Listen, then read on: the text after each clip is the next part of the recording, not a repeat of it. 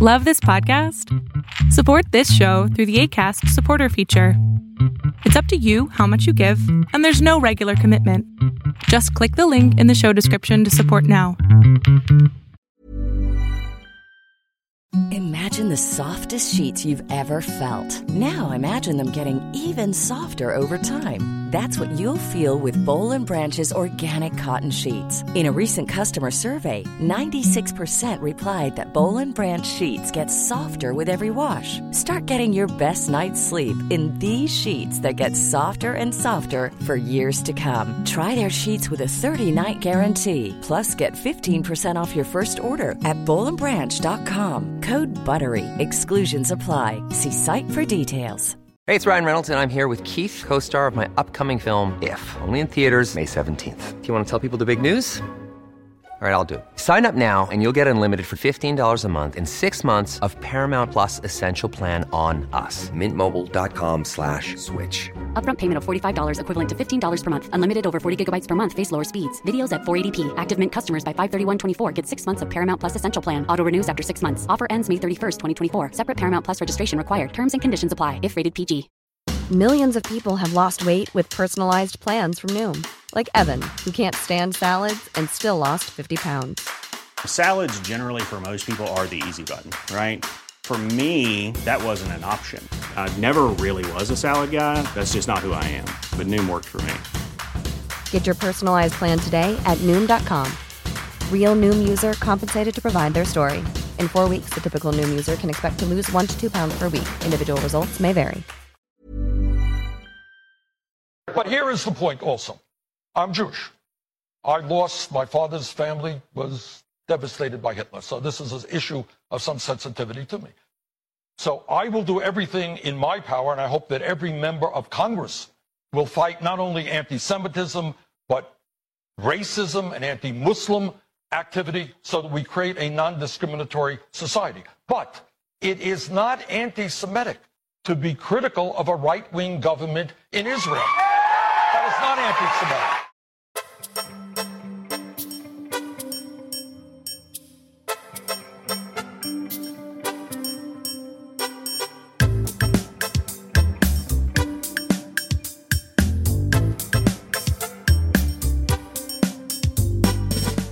Hey everybody, welcome into an all-new episode of Can We Please Talk podcast. As always, I'm Mike Leon. And a brown voice at MSNBC will not take off the air. I'm Nick Saveri. Ooh, more on that in just a bit. Nick, you're reading into my script here.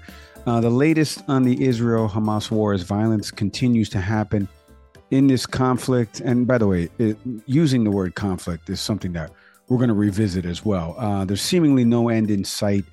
Plus, Nick and I are going to get into the coverage by one network to remove its Muslim anchors that draws the ire of two people on this show. So you can take a hint as to the two people. More on that in just a bit. Later on the program, GOP presidential candidate and businessman Ryan Binkley stops by the pod.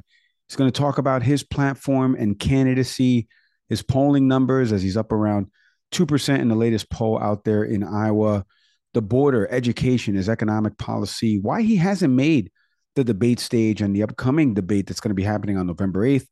All of that with Ryan Binkley coming up in our next segment. Really good conversation. Nick, I'm going to ask you about that in just a second. We'll tease that out. First, before I say hello to the dashing Mr. Saveri, an all-new episode of Back Your Play with Q is out there, available wherever you listen to pods or over on LeonMediaNetwork.com. Week 6 of the National Football League in the books. College football comebacks won by our alma mater, Rutgers. For those of you watching on YouTube, as Nick is wearing his Rutgers shirt, Colorado blows a 29-point lead. All of this is broken down as Rich welcomes in NFL Pro Football writer Lloyd Vance to break down everything that happened in the NFL and college football over the weekend. So go check out that new episode of Back Your Play with Q, and also an all-new episode of the Educate US podcast. This week, my co-host Nick Saveri, Stacey Schultz, Dr. Patrice Fenton, they recap the recent series they did looking at school district leaders, administrators, teachers, parents, all these great conversations you guys had on the program over the last couple weeks in this real good series that you guys did. Go check out that episode that's available wherever you listen to pods or over on LeonMediaNetwork.com. All right, Nick, all of that. Boy, the reads for the promotional stuff. There's going to be a few more things coming up soon, and a new partnership with somebody that is tailor made for this show. I'm teasing it right now, but with everything that's going on right now, I've been getting a lot of text messages from folks that just want to talk, right? And the purpose of this show, right? We talk about certain issues that are playing out in the world of news and politics. So we're going to be announcing a new partnership that we're going to be doing soon with somebody very prominent in the space, and a way you can kind of channel everything that you're going through and talk to somebody professionally. And by the way, if you want to talk to two semi-professionals, in me and Nick, you can email the show, can we please talk podcast @gmail.com. Follow us across social media, YouTube, everything. Hit the subscribe, leave us comments. Shout out to everybody that's been texting us about our last episode. If you didn't listen to it, with UCLA professor of Israel studies and author of the book, The Israel-Palestinian Conflict, What Everyone Needs to Know, Professor Dov Waxman.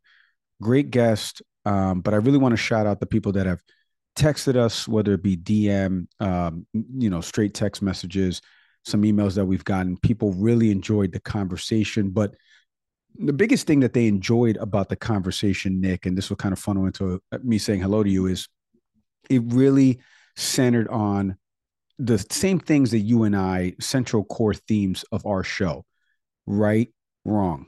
This is not an R&D thing, as I like to say. It's a right, wrong thing, as my buddy Al says. I should get made onto a T-shirt, and I probably will. Wrong. Hamas is wrong. They're a terrorist organization. They committed a terrorist act, what happened in Israel. Wrong is what's happening to the 2.2 million people that live in Gaza across 139 miles that are now being bombed with nowhere to go to, and Egypt's blocking the border, and they can't get out, and they can't go anywhere, right? Those things are wrong. You can condemn the violence and the response, whether it's proportional or not, that Israel is doing right now. These folks are dying in it. 2,600 or so Palestinians have died so far, just in the last 7 days of our taping, Nick. 1,400 people have died in Israel. Not to belittle that. Like, those things are wrong. But you can separate the government of Israel from what the terrorist attack that happened in Israel. And likewise, the same thing, you can separate Hamas and their terrorism versus the good people of Palestine. All right, now I say hello to you. There's a lot there, Nick, a lot to digest. How have you been? How's everything been going? I know you've gotten a few texts that you've shared with me in our text chain. Just how you've been, and some overall thoughts before we dive into our first segment here. Yeah, I think it's been an interesting swirl of emotions. As you mentioned, hearing from friends, my co-host Stacy is one of the ones who had reached out about, what she found valuable in the recent episode. Obviously we're talking about war right now, and always there, you're talking about the human cost. You mentioned about in Gaza, 2.2 million people, at least 50% of them are children. Over the weekend, we heard that families, saw flyers being dropped from the heavens, being asked to move, from the north of Gaza or North Gaza to the south. We also, and again, this all began with a horrifying attack, from Hamas into Israel. And over the last week, it's been really fascinating just to see the different types of reactions that we're seeing. And we're going to talk about one of which in the media space, but you and I've talked offline about, it's been interesting to see so many arguments appearing on both sides of this that tried to make the argument that I think Professor Waxman did a fantastic job of trying to add nuance to this. We heard a clip at the start before we got on, from Senator Bernie Sanders talking about, like a Jewish person that recognizing, what potential role the Prime Minister of Israel is playing in this conflict. There's a poll recently that, I think of at least 650 people in Israel asked about their feelings of this conflict right now, and at least about 80% of them lay this at the feet of the Prime Minister of Israel. Now, compare that, of course, to American response.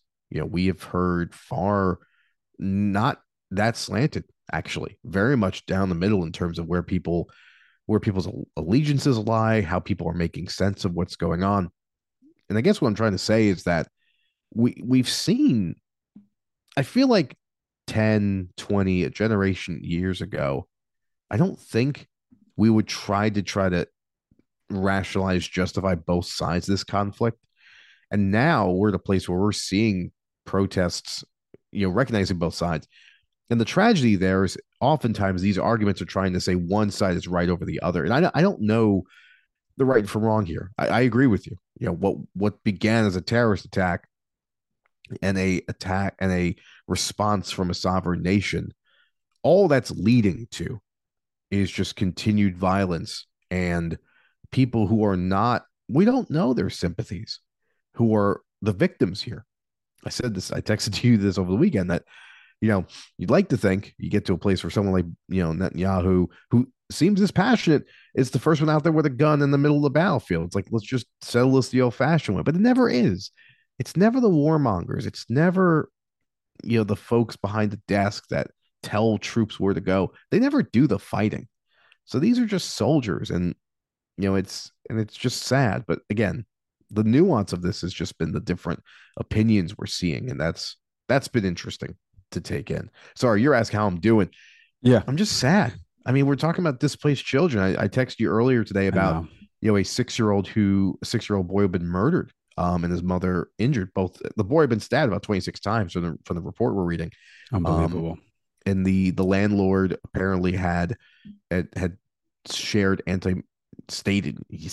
well, I tried to sound like normal here, like yelled, anti-Muslim things at the family before attacking them.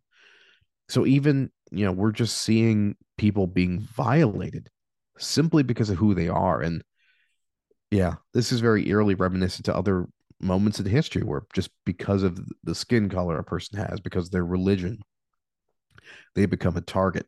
And that's where that's what's manifesting from, what's happening in Israel and in Gaza right now.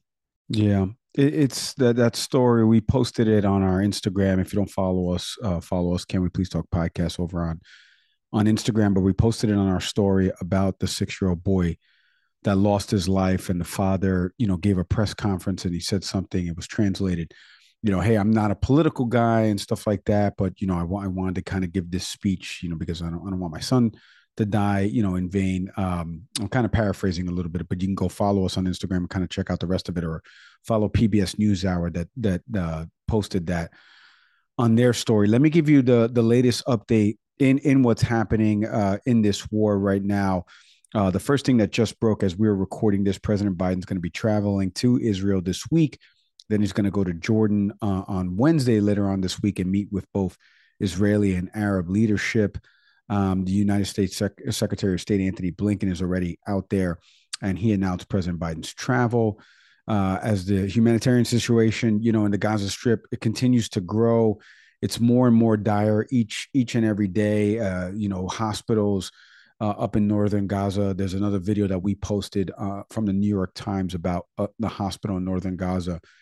It has a lot of people on critical life support there that the Israelis have told people to evacuate from that area. And that hospital is like, we can't evacuate. If we leave, these people in this hospital are going to die.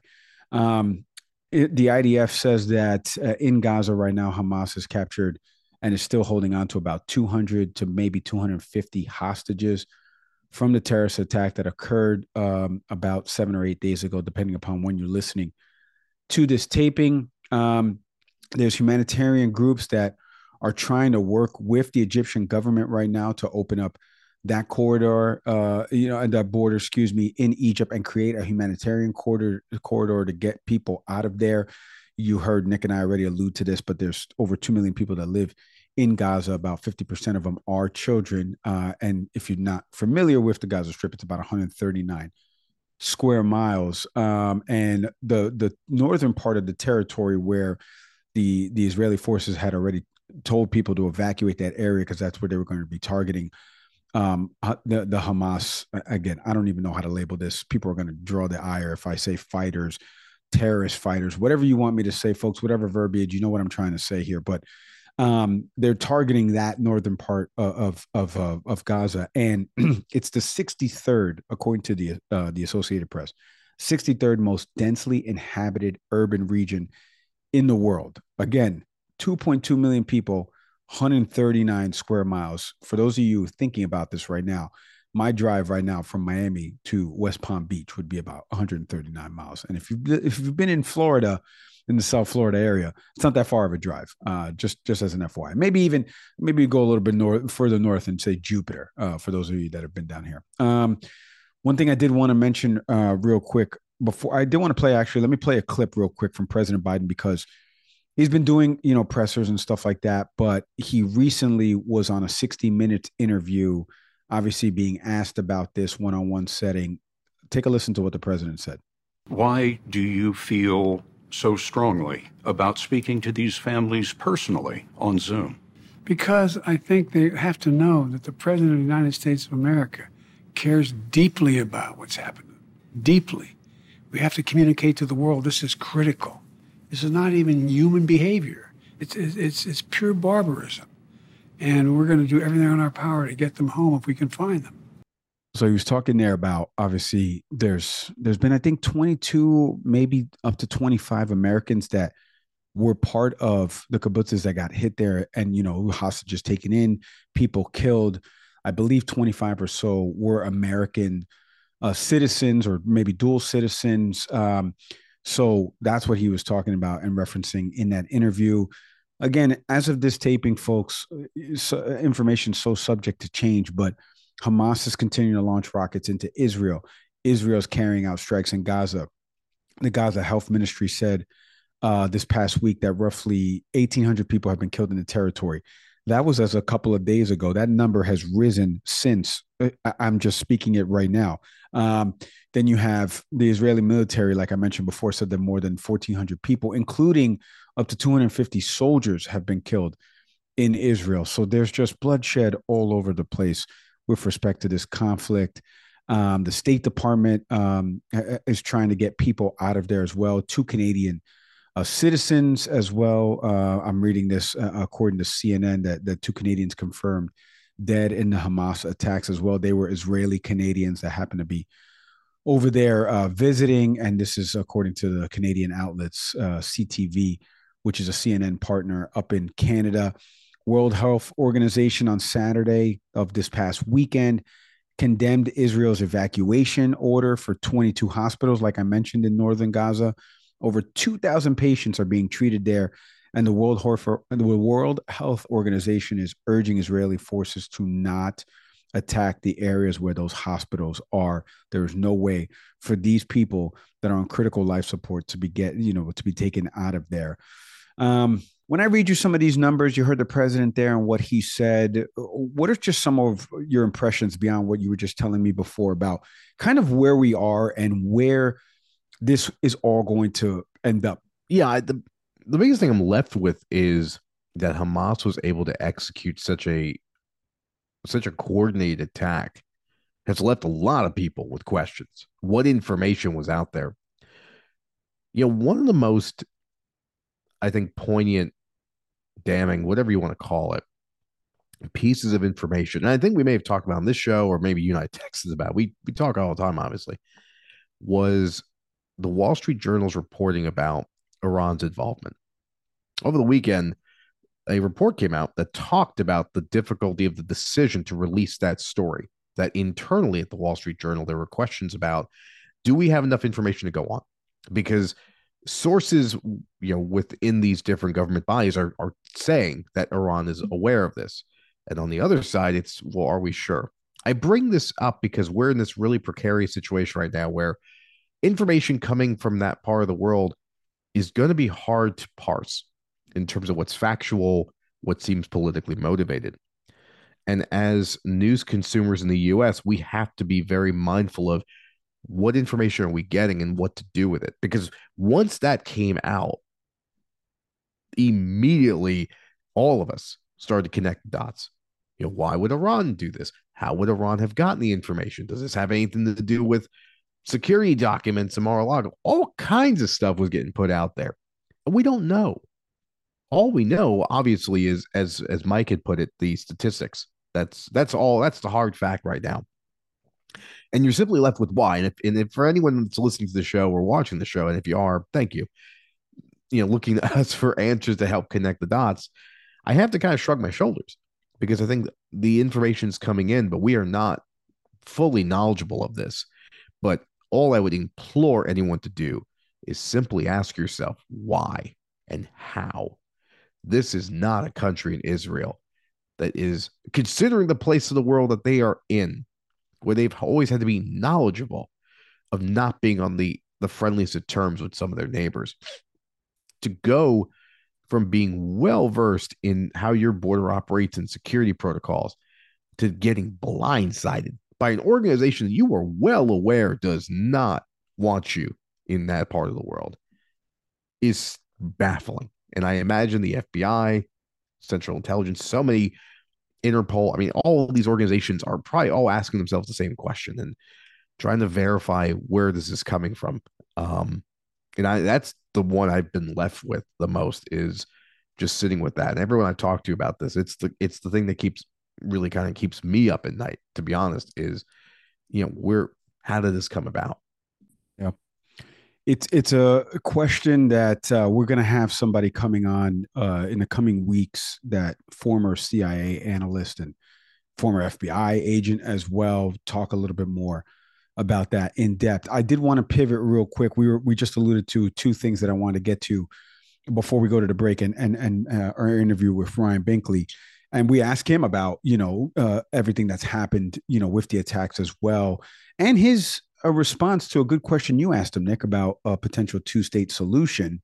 But the media coverage in all of this, something that's been lost in the shuffle, or maybe it hasn't, again, who knows how many people are on social media following this on Twitter. But two friends of ours, Nick, that have been on this show, Ayman Mohideen and Mehdi Hassan, both of them have prominent shows for MSNBC on the weekends, Saturday and Sunday for Ayman, between 8 to 10 p.m.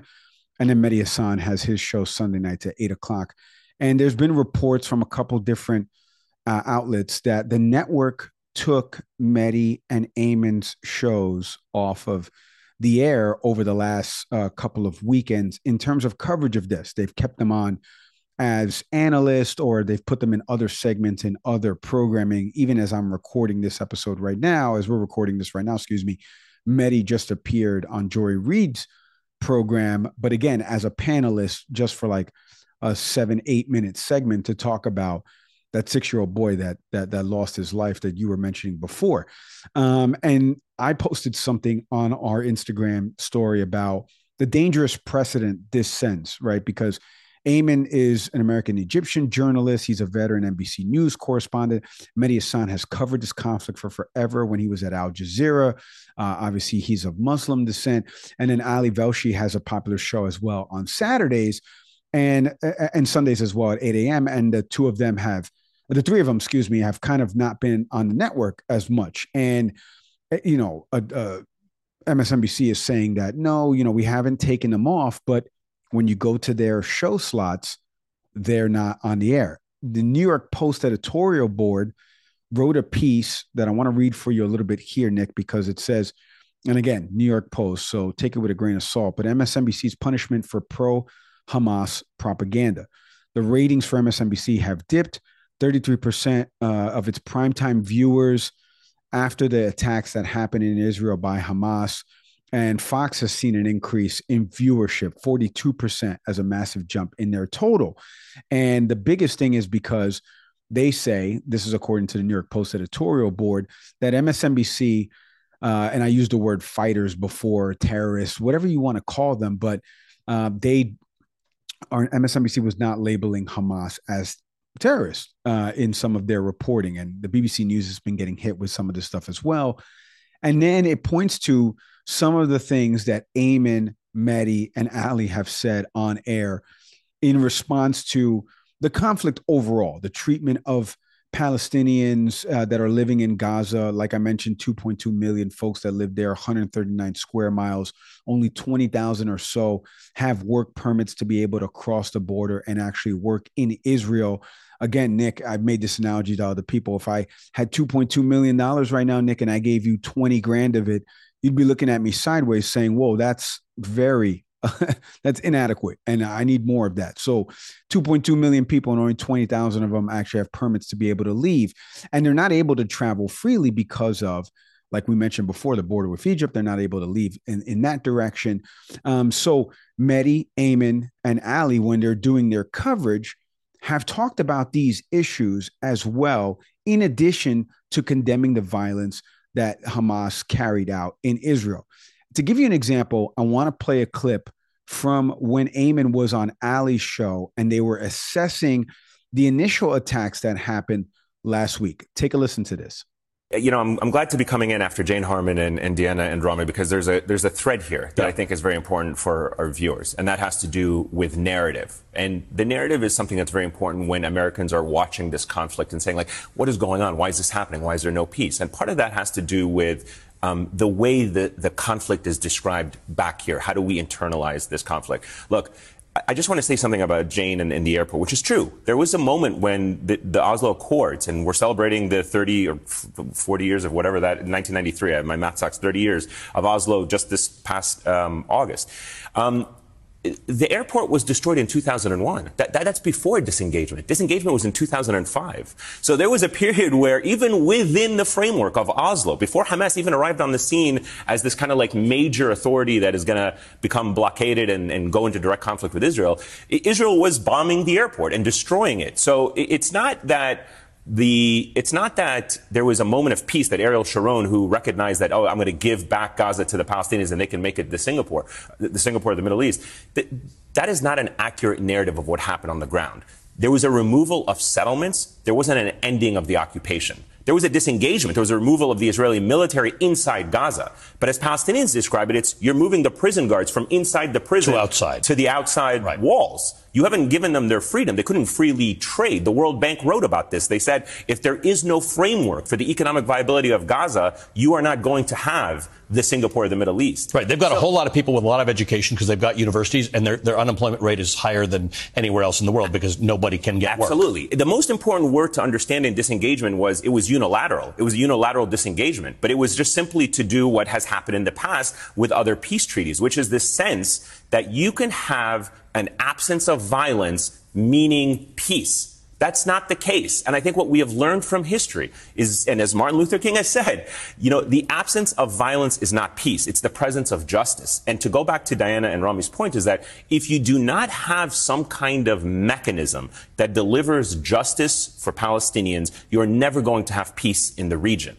So just to give you an example of some of the stuff that Ayman mentioned there, as he was doing, like I said, a segment with Ali's Saturday show that, again, the three of them were not, on air, at least doing the hosting duties of their regular show as reported by some of these other outlets. And I want to give a second to this, Nick, because I posted this on our IG social media feed. And again, I know this now as somebody who's done contribution work on television and obviously behind the scenes have worked in news as well. And I know that the climate of when a story like this happens, specifically war, some type of disaster, anything like that, it's going to consume coverage. You're going to cease using your contributors, for example, like me, and all these panels that you do analyzing DC politics go out the window. Everything now is devoted to getting journalists on the ground out there that are covering this or subject matter experts that can speak about the conflict. Ayman is a perfect example of that as somebody who has covered it and is also American Egyptian. Mehdi, like I mentioned before, with Al Jazeera, Ali Velshi has been to the region so many different times covering this for MSNBC. Their voices are critical. And I know you're going to get potentially into the representation part of this, but on the surface, this looks terrible. This looks absolutely terrible to remove three of your anchors out there who are not pro-Hamas. Let's get that out of the way. That New York Post editorial board piece is disgusting and should be vilified. There is no way on this green earth that those three guys are in support of a terrorist organization that has killed 1,400 innocent Israelis over the past few days of this conflict. There is in no way, shape, or form that they believe that. Give me a freaking break, okay? Shame on the New York Post editorial board for writing that. But by contrast, And again, not equating the two of them. Shame on MSNBC for taking these guys off of their regular hosting duties and taking their senior producers, executive producers, everybody who goes into making that show and making sure that they book guests on that show that can be interviewed and add perspective and context to talk about the region, the conflict, and then the strategy around what the Israeli and the IDF forces are doing right now, and also the humanitarian part of this and what is happening in Gaza to try to get citizens out.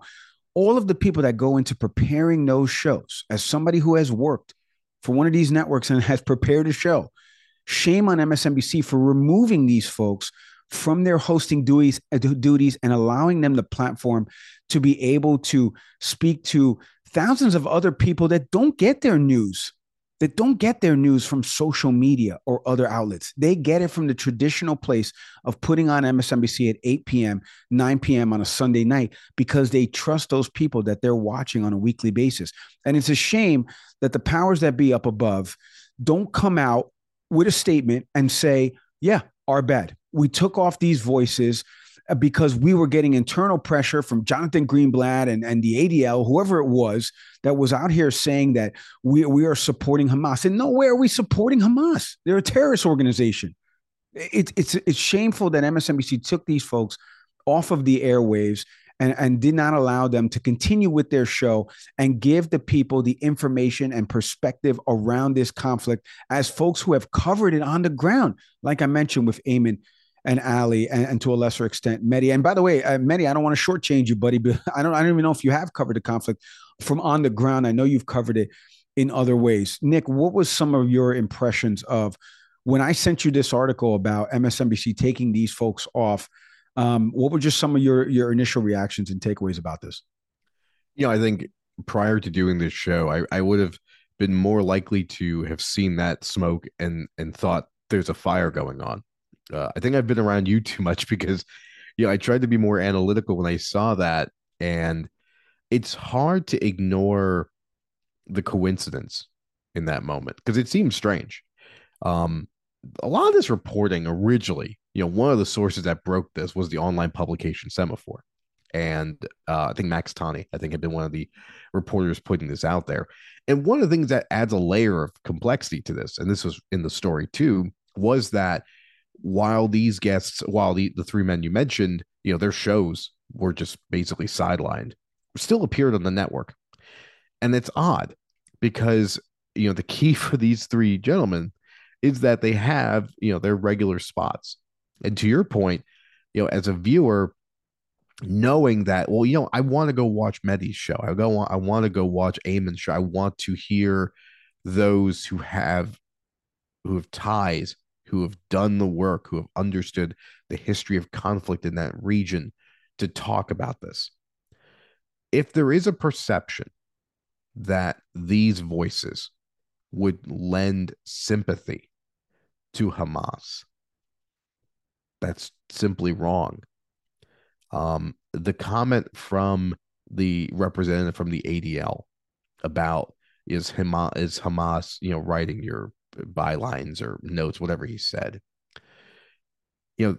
should have been questioned because it's flatly wrong.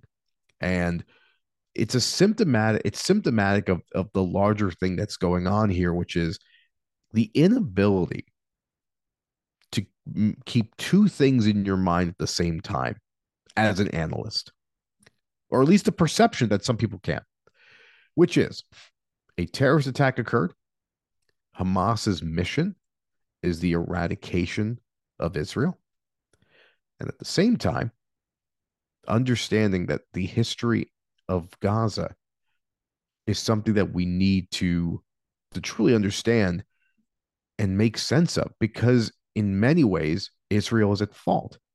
You can have both of those sentiments in your mind at the same time and recognize that what just happened was a strike by Hamas.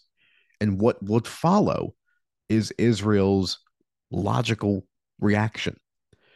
And it seemed at MSNBC that anyone that tried to articulate what I just said was viewed as potentially a voice that the network did not want to display.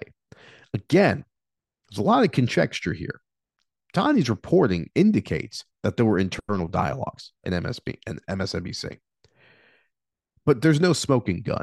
The only thing we can go off of is that, very oddly, three of the more prominent faces at the network suddenly disappeared in the midst of this conflict. And as you played that clip a moment ago, Mike, the legacy of these voices is to bring up some of the conversations I don't think we necessarily want to have.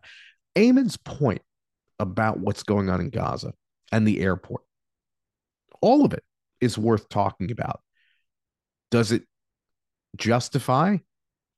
Of course, what just happened? No. And that wasn't the point.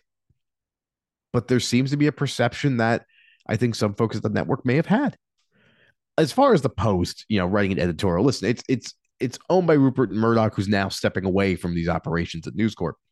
Of course, they're going to use this as an opportunity to go after the competition. Like, you're rightfully outraged by this as a media junkie. I look at this as this is just the game being itself. Of course, they're wrong. I, of course, am also nervous too, because in this moment, the network may have just looked at three brown faces and said that we don't think your views are in line with what, as a network, we represent. That's obviously not a violation of the First Amendment. Many people foolishly sometimes think it is. It's not. This is a private company. But as a company with the word news in your title, or the business that you're in, what happened feels like a violation of the ethics of journalism, to take voices off because you don't feel they represent a perspective that you have as a network. And that's the question I would have, is what was the view at that time of MSNBC? Did it immediately look at everything and just say, well, we must put forward a message that is leaning toward being sympathetic to Israel? It's not a news junkie anymore. It's now, look, 3 years ago when you and I started this show, I had worked in news before. I had worked in sports production. I had the background. 3 years later, and a bunch of TV appearances, of course, and I have been on MSNBC a few times on Ayman's program, so I happen to know him personally. So this is a little bit personal to me because, again, you mentioned it. It's not a constitutional right for Ayman Mohyeldin to be on Saturdays at 8 p.m. on MSNBC, nor Mehdi Hasan at 8 p.m. on Sundays. It's not in there. We checked. But it speaks poorly to a network, like you just said, that wants to be taken serious and say, this is news. Here's your news anchor. And then all of a sudden, mysteriously, the three voices, like you mentioned, of people that are the shade of color that you and I are, not being on air. That is a terrible look, regardless. And by the way, I wanted to play the full clip of what Ayman had originally said on one of these segments, so people can kind of get context and background here to dispel the New York Post editorial board nonsensical article that was written, and B, so you can really hear, like, there's no support for Hamas in there. There's none of this nonsensical buzzwords or phrases or anything like that shows this stance of I am pro-terrorism. No, there's an explainer there of what is happening with everyday Palestinians that live in that region. That's what he was explaining at. That's what he gets to. That's where his subject matter expertise lies as somebody who is of Egyptian descent. One thing I did want to note real quick before we go to the break, let me get your quick takes on this, Nick. And I'll give you my takes as well, because as we're recording this, Representative Jared Moskowitz, a Democrat here from my state in Florida, just about 20 miles north of me, he tweeted out something about the House Speaker race right now. If you haven't been keeping up with that, Representative Steve Scalise drew his name back. Representative Jim Jordan is trying to garner support internally to potentially get the 217, 218 threshold there to be able to be the next House Speaker. It doesn't look like that's going to happen, but there is going to be a vote this week. And Representative Moskowitz said he thinks Representative Jim Jordan's going to win the speakership because he thinks moderate Republicans that are part of the GOP caucus are going to at least be swayed and vote for Jordan just to wrap this up. It may take, as many rounds as it took to nominate McCarthy, why are we talking about this? Because right now, the House is frozen. So any aid packages that are going to Israel, something that President Biden has said is an urgent priority, all of that is frozen right now until they can unite behind a speaker. And again, as of this recording, he doesn't have the votes. There's about 55 or so Republicans that have gone on the record that say they would oppose Jim Jordan if it came up on the floor for a House vote. Now, I'll get your takes, Nick, but my take is, and I thought this 2 weeks ago when this happened to Kevin McCarthy, and again, this is my 560 on the math portion of my SATs portion spinning here in my head, so you can kind of hear the numbers crunching, but Democrats have 212 votes. It's easier to convince 6 people to do something, and you'll appease them so you can get to 218 and Hakeem Jeffries is your next speaker, versus getting 217 people to vote for a Jim Jordan. When I just mentioned right there, 55 of them already said, no way, I'm not crazy about him, I don't like him, et cetera, et cetera. What do you make of the House Speaker race as it's entering now close to its third week, I believe, without a speaker, and some of these things that are frozen right now until we get a speaker elected? If I may have said this on the show, I'm not going to repeat this, but it's embarrassing who the Republicans have put out there. I'm stunned, legitimately stunned, that Steve Scalise, who these two men haven't asked about the legitimacy of the 2020 election and couldn't give a straight answer. Folks, it's not hard. If that's something you can't agree to, that the election was legitimately executed and those results are legitimate, then you have no business not just being Speaker of the House, being a member of Congress. And by what I just said, I would end up throwing out a fair amount of people in the House Freedom Caucus, obviously. Jim Jordan's an embarrassment. I won't bring it up here, but I would suggest you all look up Jim Jordan, Ohio State, and the allegations that have been levied against colleagues of his and his reticence to do the right thing. And I'll leave it there. Had that been associated with a Democrat, they probably would be the subject right now of a Republican-led House of an investigation. Jim Jordan is not a good man. There are good Republicans. I know I sometimes get hit with the liberal label. There are some legitimate Republicans who would have been far, far better leaders. And we're not hearing from them. And for some weird reason, they're not the ones being put up right now. It's a sad indictment. And you're right. I mean, as I'm looking at these news stories right now, there's the ability to shore up opposition to make sure Jim Jordan becomes the Speaker of the House. And that's just a damn embarrassment. I agree. That's terrible. The Jim Jordan could be up for the highest, the number 3 spot in our country right now. Is beyond shocking. We're going to get into that with a political reporter that's going to be covering that. As more news unfolds about that, we'll be covering that. I want to toss to the break here, because when we come back after the break, we had a fantastic conversation. Speaking of somebody that's running for high office in the land, GOP presidential hopeful and businessman Ryan Binkley joined us. A fantastic conversation, a bunch policy-wise that we get into with him, his latest polling numbers, Binkley2024.com if you want to find out more about Ryan, our conversation with Ryan Binkley when we come back after the break.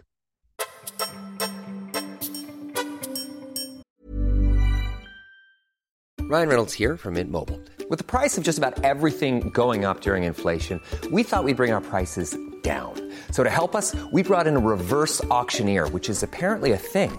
Mint Mobile Unlimited Premium Wireless. How to get 30, 30, bit to get 30, bit to get 20, 20, 20, bit to get 20, 20, bit to get 15, 15, 15, 15, just $15 a month? Sold! Give it a try at mintmobile.com/switch. $45 up front for 3 months plus taxes and fees. Promo rate for new customers for limited time. Unlimited more than 40 gigabytes per month. Slows full terms at mintmobile.com. Hey, it's Ryan Reynolds, and I'm here with Keith, co-star of my upcoming film, If, only in theaters May 17th. Do you want to tell people the big news? All right, I'll do it. Sign up now and you'll get unlimited for $15 a month and 6 months of Paramount Plus Essential Plan on us. mintmobile.com/switch. Upfront payment of $45 equivalent to $15 per month. Unlimited over 40 gigabytes per month. Face lower speeds. Videos at 480p. Active Mint customers by 531.24 get 6 months of Paramount Plus Essential Plan. Auto renews after 6 months. Offer ends May 31st, 2024. Separate Paramount Plus registration required. Terms and conditions apply if rated PG. This episode is presented by the good folks over at Better Sleep, a personalized sleep experience for more restful nights and wakeful days. Nick, how's your sleeping habits, buddy? I know you got 2 kids. You wake up early. You go to sleep late, probably. Take me through. Are you sleeping better? Do you need help getting to sleep? What's your big issue and hang up here as you're trying to fall asleep at night? Right, quality sleep. I tend to go to sleep late. You know, I love to read, but inevitably I do have to get up early. So I'm averaging probably maybe like 5 hours of what I would consider like quality sleep. So yeah, I was excited you mentioned this partnership because, you know, one of the things about Better Sleep that's awesome is the fact that the entire sleep experience is what they focus on. Everything from sounds to help you sleep, you know, better understanding your sleep patterns. And Mike, that's really the breakdown that they offer. Super easy app to use. I can't brag enough about it. I'm starting to use it myself just to really just better understand how I sleep and how I can improve that. Because we take it for granted, but almost any athlete will tell you, any professional will tell you, our understanding of sleep is coming to the forefront of what really helps to improve performance. So I'm all for it. No, you're right. Anybody will tell you need your 8 hours at least. Improve your well-being in just 1 week. If you go to the link right now in our show notes, it's going to take you over to Better Sleep and you can take the quiz. They have a take the quiz button that's available right there as soon as you come into the app. So that way it can adjust the sounds and everything you need to get a better quality sleep. Click the link in our show notes right now and head to bettersleep.com for a restful night's sleep.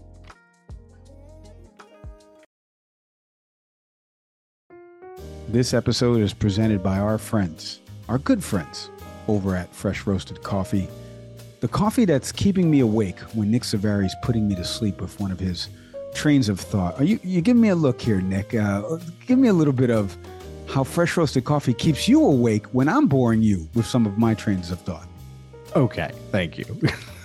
Interesting introduction. Folks, I'm a huge fan, as you all know, of Fresh Roasted Coffee, primarily for the simple fact about diversity.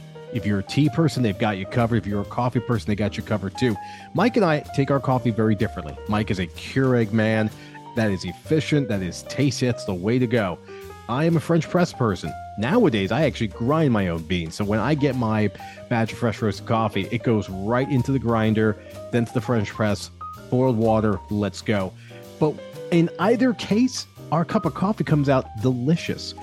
Mostly because they ask you at the jump, just tell us about you. Simple quiz, they'll direct you to the bean or brand that you should be getting in touch with. And that's the way to go. And then they just produce an incredible cup of coffee, again, regardless of how you do it. No, that's exactly right. You can take the quiz over at freshroastedcoffee.com, and in the show notes page right now of this episode, hit the link for a discount or enter in the promo code after you've taken the quiz, after you've selected the coffee you're going to order. Enter in the promo code, can we please get 20 for 20% off your first purchase. I'm telling you, this coffee is delicious. Go to freshroastedcoffee.com today.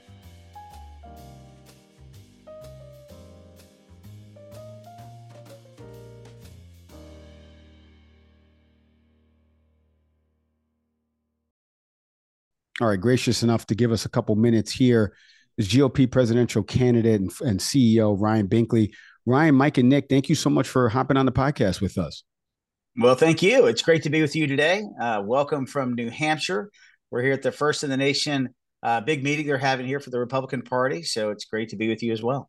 No, it's great to have you, Ryan. And, you know, there's a lot to get into with not only your candidacy, your platform, what you guys are standing for, and some of the policy stuff that you've put over on Binkley2024.com, so folks can go check it out. We're going to get into some of that in a second. I was telling you this off air first at the top. I just kind of want to get your takeaways as other candidates have been asked to assess what happened in Israel with the terrorist attacks by Hamas. And now, obviously, all the airstrikes and attacks that are happening in Gaza, the entire situation overall. I know you and your team have posted some stuff recently on your Twitter handle about, you know, kind of assessing the situation, going over it. But I would just love for our audience over here, for you to kind of give your takeaways about the situation and the region overall.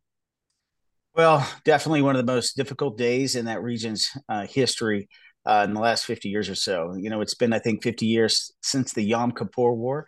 And that on that anniversary, Hamas and many of their insurgents and just terrorists just decided to attack Israel unprovoked in a large sense, and so unaware that it was going to happen.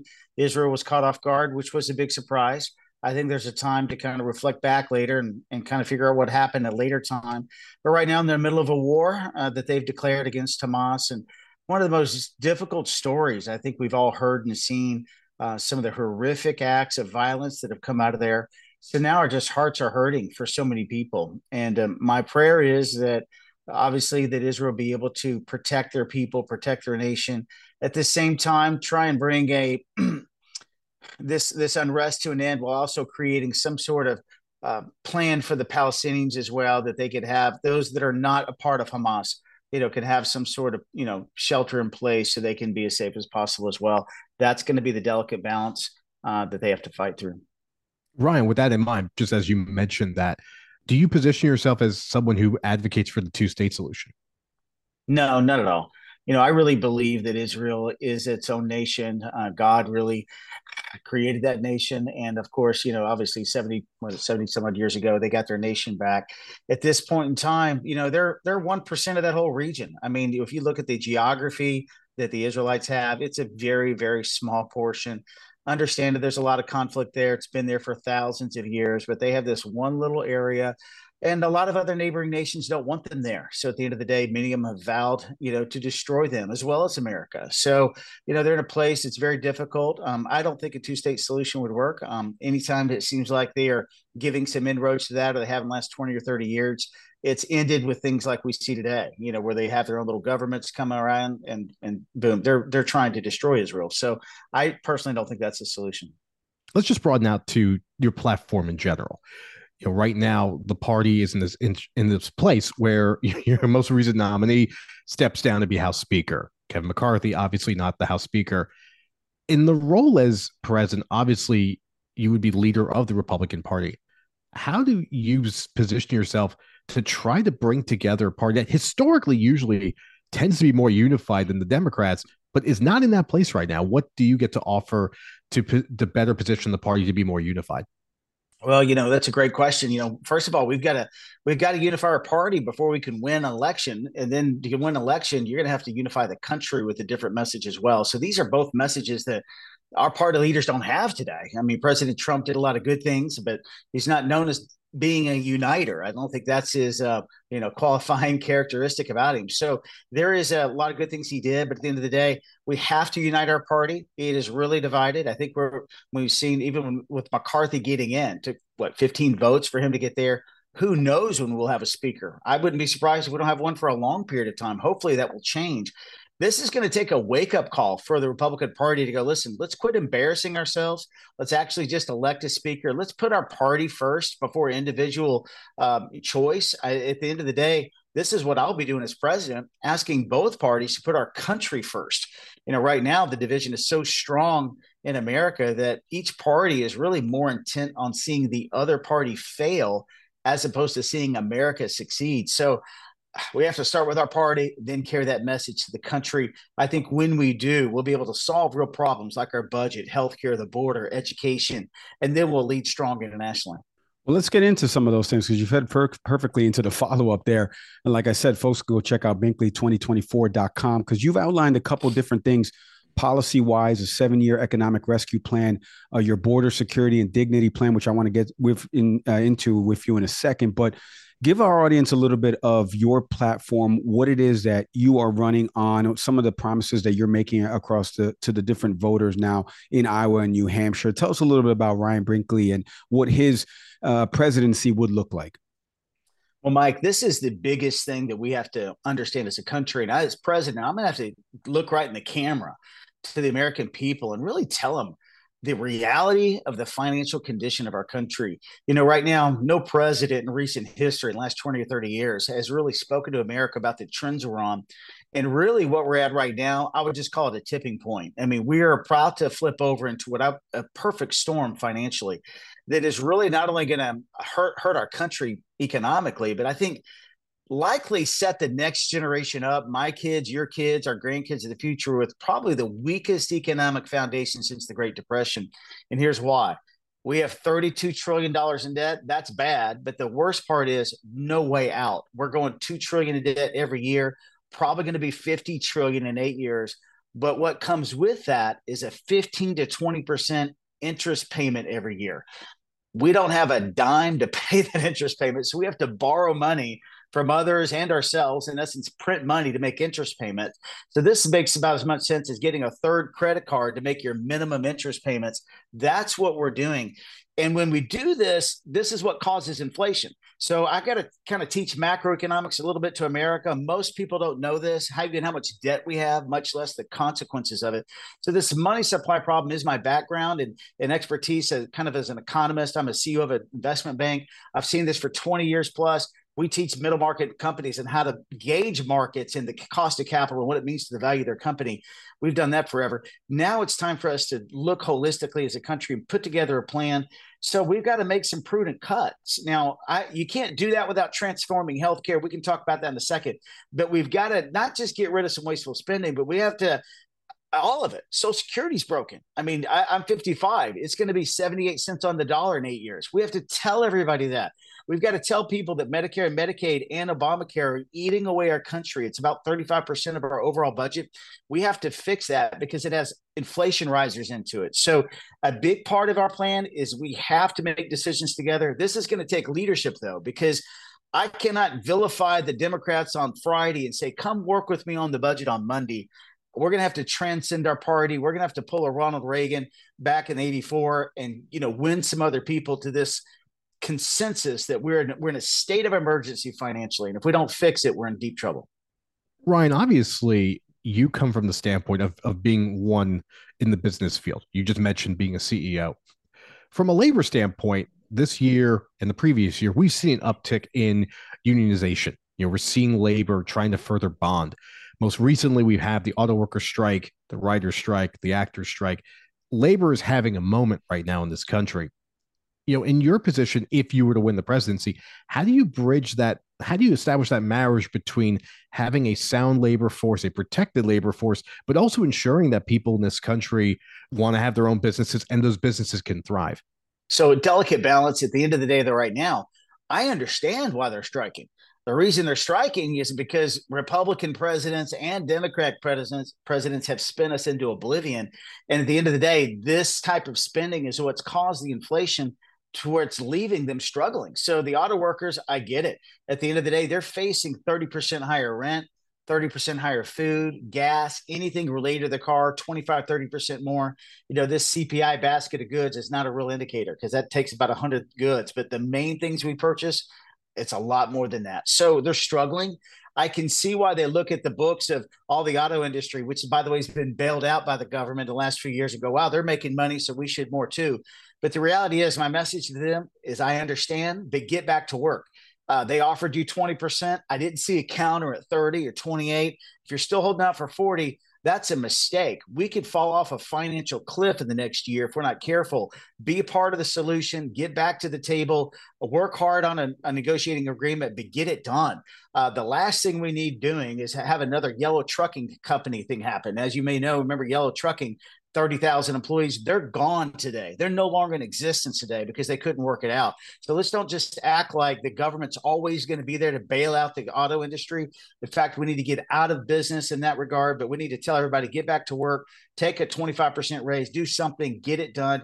That's my message. I empathize, but at the same time, there's no guarantee of the future. So let's figure out the real problem. The real problem is bad spending habits. The real problem is trying to buy votes with our children's future. Whenever Biden is taking off tuition debt, to the hundreds of billions of dollars. I've talked to college students. I've said, listen, this is the worst thing that could happen to you. Here's why. They all want it right away until I tell them the consequences. The consequences in 10 to 15 years, your interest payments on your house are going to be 12%. You're not going to be able to afford to buy one. So let's get a hold of this and understand the real picture. And over time, people see it and they're willing to make a sound decision. That's pay off their own debt. And I think that's where we have to get back to wisdom. Ryan, one of the things I've appreciated about you so far, just in this interview and meeting you, has you've been able to articulate a bunch of what your policy visions are. And you're talking to two kids, children of immigrants here. And one of the things I appreciated about was you guys laid out this 13-point plan, this border security and dignity plan that I would love for you to kind of take our audience inside of, because a lot is covered in there with respect to what DHS would do, how there would be some protections for dreamers. Can you take our audience a little bit inside what your border security plan and dignity plan kind of entails, and then also assessing what is happening at our nation's border? It's so polarized right now. I mean, the numbers of folks that are encountered have gone up year over year since the 2020 COVID-19 and all the Title VIII stuff and the Remain in Mexico policies, just your overall assessment of the border and then kind of what your plan attacks. Well, this plan is really, I think, a central piece of our plan to really unify our country. Because when I talk about unifying our country, I would be foolish to think that we could do that without giving us something to unify on. So we could talk about healthcare, the budget, meaning even the border. These are not Republican or Democratic issues. These are American issues. And what I mean is this: when we're literally 100,000 people likely to die, young people, of fentanyl this year, they're not just picking out Republicans that are going to die or Democrats. These are young people. These are future leaders of our country. And right now, the Democrats and Republicans are at a standoff. I kind of call it like at the OK Corral. Democrats want some sort of work registration, for immigrants. Republicans want a secure border. And it's like the two shall never meet. I've been telling people in Iowa and New Hampshire, everywhere I go, listen, how many people have to die every day before we're willing to come together and work? Right now, 300 people are dying a day. That's not enough. So what's the number? Is it 500? Is it 1,000 before we wake up and go, wow, let's work together? Because it's going to take that. So I recognize the issues. We need to secure our border. We have to stop the drugs coming in. We have to stop the human trafficking. We have to stop the illegal immigration. This is so clear. Let's quit playing political games with it, but it's going to take money to do that. So Congress holds the power of the purse. So what's it going to take to get $30 billion? Well, it's going to take negotiating. It's going to take us understanding that we also have a work registration problem here in America. We have a population shortage for workers. Not seeing that is just choosing to ignore reality. I live in southwest part of the United States. Anybody doing construction, landscaping, up in Iowa, farming, all over agriculture, hard jobs, difficult jobs are often done by immigrants from other countries. Some came here illegally. Now, if they came here illegally, our plan is this. It's either like if you and I committed a crime, you either go to jail, you pay a fine. There's a significant fine if we want them to work here. But if we don't want them to work here, if they've committed a crime, then obviously they have to go. My plan gets rid of catch and release. It gets rid of sanctuary cities because it actually requires E-Verify for every company, even if you have 2 employees, because certain plans like the one they have in Florida, it gives loopholes in it for companies with 25 employees or smaller. So a lot of people can hide. At the end of the day, we need to quit that, quit the politics, quit the games, and actually just provide a worker solution for the people that have been here the longest and get back to leading on immigration. This is my main point to the Republican Party. We've never led on immigration. We have never led on healthcare. Let's lead again. Let's quit leaving the discussion to somebody else because 40% of our country are people of color. We need to connect to them. We have to recognize what the real needs are and come up with real solutions. My Security and Dignity Act closes the border from California to Texas, and it gets it done. Ryan, this feels like a debate, doesn't it? Because I'm about to ask about education right here on this panel. And but we are grateful for you for that reason. Obviously education right now comes up often. At the local level, we're seeing schools or individuals, recommending books not being available to some children. We've seen questions about the role of parents furthermore in the classroom and in the education of their children. We've seen people openly question the purpose of the Department of Education.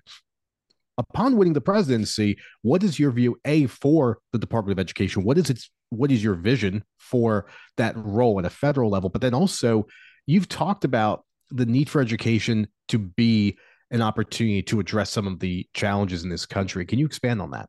Yeah. So this is the most important thing we're facing, I think, for the next generation as well is how are we going to help lift people out of poverty? Right now, education is the answer. Now, it's not just vocational, excuse me, it's not just college education, it's also vocational training, trade schools again. We've gotten away from this in America. You know, one state that does it well is Iowa. I've been there a lot. They have trade schools for welders and for craftsmen, and people are making good money, can make $60,000, $70,000, $80,000 a year the first or second year. But you know what we've done as a nation is we've not honored that as a real education. We've kind of viewed that as a tier 2 type job. We need to get away from that and either prepare kids for college or a career. Start teaching them how to get ready for life and actually how to have a living wage that could support a family. So, you know, recognizing the problems we have, first of all, we have to see our education's horrible. You know, at the end of the day, when you look at us compared to other leading nations, we're not in the top 20, I think. And when it comes to reading, writing, and math, we have to get back to the basics. Now, the Department of Education has got the wrong priorities. It's got the wrong leaders in it. I would get back to the basics and I would measure performance based on results. We have probably in the bigger cities of our country, you know, 1 out of 6 minorities reading with proficiency at the 8th grade reading level. Across the country, regardless of race, it's only like 35% is reading proficiently and doing math proficiently, and even less than that. That's horrible. We're not preparing our kids for the global stage. So we have to get measuring results. We have to, if we're going to give away money, it's got to have the right results to it. We have to get politics out of the Department of Education. So what I would do is I put a leader in there that valued education. We're going to get sex education basically out. I want parents involved. This is nothing that needs to be left where parents not involved. And so we talk about some difficult issues. You know, I don't mind at a certain age there being certain things taught, but some of the things we've seen, some of the books we've written, those just don't need to be there. If we want them as an option for parents to go over with their kids, that's fine. But at the end of the day, let's get back to teaching math. Let's get back to teaching reading and writing, get back to the basics. And one of the things that I think we can do also to help with this is to start a volunteer movement with college students. I really see a vision where, you know, college students are giving 5 hours a week to help mentor 3rd through the 5th graders on how to read. Because if we don't get them reading proficiently by the 3rd grade, there are people that do stats and studies and show how to prepare and increase prison sizes 20 and 30 years from now, because based on these stats. And so the reality is we have to really teach people to read. I want to ask college students, would you help a young person? Would you change their life? Would you give some time to them? You could be a hero for them. It'll change their life. It'll change yours as well. And I think change the culture of our country. So those are a few things that I would do. Get leadership in the Department of Education, actually hold them accountable to real results. And let's influence some of the states like California, New York, that Republicans don't have any influence in at all. I don't want to leave California to raise up their group of kids with their own agenda. We need to have a set of standards in America that says this is what a high school diploma looks like. Here's the actual results you need to achieve that, and hold everybody accountable to that. Well, Ryan, as a former college student, I agree and I applaud that people should be doing work like that. Tougher to get a college kid to do that, but I actually applaud that sentiment, doing some volunteer work, because you do feel better afterwards and you're paying it forward, right? So I totally agree with that sentiment. I did want to ask you. They're getting ready. They're getting ready for it. I mean, it's true. They are. I do want to ask you a question, and I got asked this recently on a Fox News panel after the first debates and Nikki Haley's response to Martha McCallum's question about the abortion issue and women's reproductive rights, right? And it's really not abortion. It's more of women's reproductive rights. And I thought Nikki Haley gave a great answer in terms of humanizing this. But this is something that has played out that my co-host and I have talked about on this show, women's reproductive rights.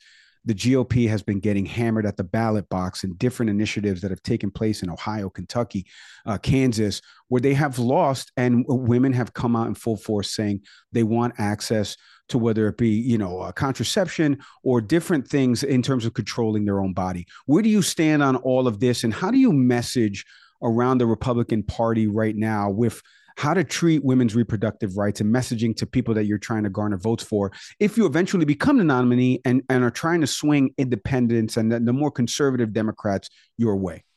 Well, right now, this is in the state's hands, right? And so as we recognize when Roe v. Wade was overturned, which was the right thing to do, in my opinion, I am pro-life, but I see the plight of young women. I see the difficulty with an unplanned pregnancy. And I want to be, as a president, a leader to help change the culture of life, but also change the culture of care. One of the reputations Republicans have, whether it be for the poor, the immigrant, or a young woman in a moment of crisis in an unplanned pregnancy, is that we're not really known to really be, wow, we are the caring party. We're the one in here diving into, a difficult issue. So I think we can change the narrative on all these things because many people do care. It's just that our party hasn't been that reflective of that. So what do we have to do? At the end of the day, this is difficult. There are people that truly have deeply held beliefs on both sides of this. And when Roe v. Wade was overturned, nobody's heart was overturned. Nobody changed their mind overnight. Oh, wow, I'm pro-life now, or I can see that I'm pro-choice. So this has taken some time for dust to settle. What I will try and do now as president is lead us into a new era where we are showing care and love for a young woman in a time of crisis. Many of them don't have a parent there, a husband there, a father there, even a friend there in that time. How can we help educate them early on? One, that abortion is not contraception. There is a difference. We need to educate them on what contraception is. We need to educate men and women on the consequences of sex outside of marriage. There is consequences. Sometimes they're unintended. What are they? And how are you going to be prepared and responsible for that? But also show them that they can have some economic security, that we can do some more things to help them. Calling on churches, charities, individuals, organizations to help make sure that is never a reason, that there should never be a financial reason why a woman chooses to have an abortion, because there should be money and help available. And I think a good percentage of them happen for that reason. This is hard, but I think if we can do that, start a culture of a life with adoption, helping make adoption more affordable and easier. It's very expensive. And also change the narrative with foster care. I mean, can we do more? Many kids that are 10 years old or older, they don't get to have a chance at a parent, to have parents as far as being adoptive parents. And we need to change that too, because many kids that age out with foster care, they end up going through a very difficult path in life. And so how do we see this whole big picture is the way I would try and lead. And hopefully over time, with a shift in the culture of life, more people would come to grips with this. I think some of the things we saw at the ballot box, it's first time reaction. I think as we lead through this, those emotions will come down a bit, but I think we can lead with a better culture of leadership of life. Ryan, stepping away from policy for a moment, you're a candidate running for office. You're on the road. What's life have been like for you as a candidate? And is it comparable to anything you've done in the business world, your personal life? Yeah, it's hard. No question. So, I've got 5 kids, aged 13 to 23.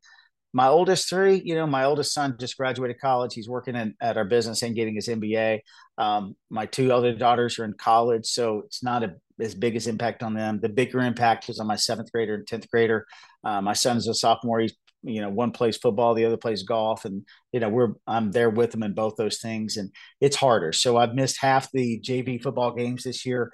That's been hard. I'm getting films of games last night, for my wife, and I'm commenting back to my son and texting him today, seeing how he's doing. So that's the most difficult part. My son was with me about a few weeks ago. He said, recognizing the cost of all this, and even in our friendship, I mean, we're close. And so he goes, Dad, I know this is something real important to you. You just better win. You just better win, Dad. And I said, okay, son, I'll make sure I do. So no added pressure there. But it is hard, but I feel called to do it. I wouldn't be doing this. I'm not doing this because, wow, I'm just really ambitious and I see problems and I think I can really have an answer. I would not have ventured in this if I didn't feel called to. I really had this impressed upon my heart about 8 years ago. In a way it came to me, I believe, from the Lord. And so I'm kind of walking this out because I feel like God has a word for our country. And the word is that we have to end the division, that there's something coming we're not prepared for, that I don't know what's happening, Nick, that's coming, but we're not ready for another COVID. We're not ready to confront a war with Iran or Russia or China. And coming out of the crisis we're in, the culture crisis, our own party can't even elect a House Speaker. We're not ready for some of the things we're facing. If the economy collapses or goes down to another level deep, it's going to take a God moment leadership to bring us together. And I feel called to speak to that. So I feel called that, as Lincoln said, a house divided cannot stand. If we can unify our country, we can get this on track. And so that's why I'm making the sacrifices with my family, because I think it's a moment where I really feel called to. Very well said there, Ryan. And before we let you go, I did want to ask you, because you were just talking about your son there for a moment, and he said, Dad, you better win. And the latest polling, right, we showed in Iowa from Interactive Polls, you're out around 2%. And obviously not one single vote has been cast. And I also know, in the words of Governor Ron DeSantis, polls don't win elections, voters win elections, right? So in keeping with that, if let's say the numbers don't trend up or what have you, what does Ryan Binkley see for himself in 2024 as he continues this campaign, as he continues to message and do more interviews and stuff like that? But let's just say things don't work out the way you intended, because you've impressed Nick and I here. And I tell you right now, I'm a primary voter in the state of Florida. You probably would have my vote, but let's say it doesn't trend that way. What does Ryan Binkley see for himself going forward in 2024? And in terms of being around the Republican Party and this call, like you mentioned, that you feel you have, because I think you have a lot of good policy vision and strategy that you could implement into this party. What do you see for yourself, obviously, besides potentially being the president of the United States? Well, Mike, if I can answer two ways. First of all, there is a little bit of hope in that 2%. I just saw this poll come out yesterday where me and Nikki and Trump and Ron, we're the only, I think, 4 candidates that actually moved up in the last month. So somehow I moved up, and I was the only candidate on this poll that wasn't in both of the debates. The rest of them didn't poll at all. So some of our message, without even me being on the debate stage either time, I was able to double my polling. And I'm there in Iowa a lot, and I'm glad that some people are responding to it. So my hope is that through more media, and we were really close. We've been on some media, but once we missed that first debate, it really cut down. So we're kind of getting back to sharing this basic message, which is a little bit different. I've got a different message for our country. So there's hope in there, because I see something breaking. And if we can finish in the top 3 or 4 in Iowa, people are going to go, who is this candidate that wasn't on the debate stage, and how did he get there? And let's listen to him now. So that's part of my goal. Now, if it didn't work out, what would I do? Well, I'm not looking for a job now necessarily. I'm a pastor. I'm also a CEO. We have about 400 employees in our company. I've got 5 kids, and I've got a golf game that needs to improve. So there's a lot of things that need to happen. But obviously, I love our country, and whatever need I can express, the need to unify our country, turn back to each other in this warfare we're in culturally, and speak to the bigger problems. I've got some real answers financially and healthcare that I think can really bring us. Any way I can help, I'm there. Well, as a 7 handicap, I could potentially help you with that. We'll talk offline on that front, but a little. I'm an 8, so a little. Okay, very little. Okay, I give you 1 stroke. Okay, on the hardest hole. Binkley 2024. You can go check out the website. Ryan Binkley, I can't thank you enough for hopping on the podcast with us. Continue success, sir. Stay on the trail. Keep at it, and you're always welcome back anytime. I appreciate it, sir. Well, really, thank you both. And thank you for taking the time to have me on. And thanks for following us a little bit. Your listeners can follow us a little bit. Follow us on social media if you like it. We put little snippets of speeches out there, and just kind of share it with some friends. And if it's something that connects you, it'll help us out. Take care.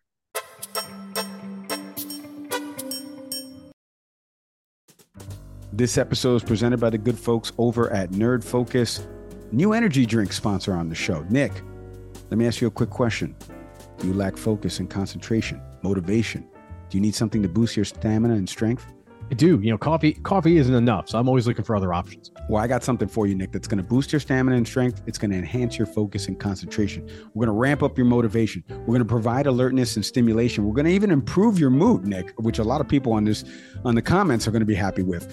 I got the original Think drink infused with powerful nootropics, performance-boosting nutrients. Click the link in our show notes right now to get a special offer on Nerd Focus beverages for being a Can We Please Talk listener. Nerd Focus, there's a nerd in everyone. All right, our thank yous there to Ryan Binkley. Like I mentioned, you can go to the website binkley2024.com if you want to go find out more information about him. He mentioned some of the polling there. Interactive Polls was the Twitter handle that I was following that was giving some of the latest Iowa numbers around him. And he was polling right around the 2% neighborhood. like I said, not one single vote has been cast yet. We all know that. It's not really early, but it's early enough where somebody like that, that's on the ground, that's out there meeting with, prospective voters and stuff like that, you never know. The ground swelling Obama at this point in Iowa. And again, there's a book over my shoulder right now by Reggie Love, one of his former aides. And Reggie was on the show a long time ago in the annals of this show's history. And he was telling us about Obama had almost no chance in Iowa. And it was really this grassroots campaign going door to door. Now, I'm not comparing Ryan Binkley to eventual President Barack Obama, and also Obama was a junior senator. But I do think that there's a lot there, Nick. Throughout the interview, you and I were kind of head nodding. For people that don't know, we text each other to kind of, go follow up question, who's going to go next, give you a little bit of how the sausage is made here. And the two of us were, really nodding along because there's a lot there policy wise that he just kept mentioning.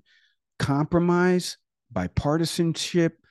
There's no way I can criticize the Dems on Friday and then ask them to help me sign this budget on Monday. I thought that was the best line. And Tim, for our producer, Tim, you want to cut that for social. I thought that was one of the best lines out there because no other candidate has really been saying that. If you've noticed, a lot of buzzwords and phrases are being used by all these other candidates, minus maybe Chris Christie. The rest of them are all speaking about that the Democrats are vile, they're evil, you can't work with them, radical, et cetera, et cetera, et cetera. It's all buzzwords and phrases, whereas he's approaching it like almost like a business. I got to work with people. We all have to row in the same direction so we can get upstream.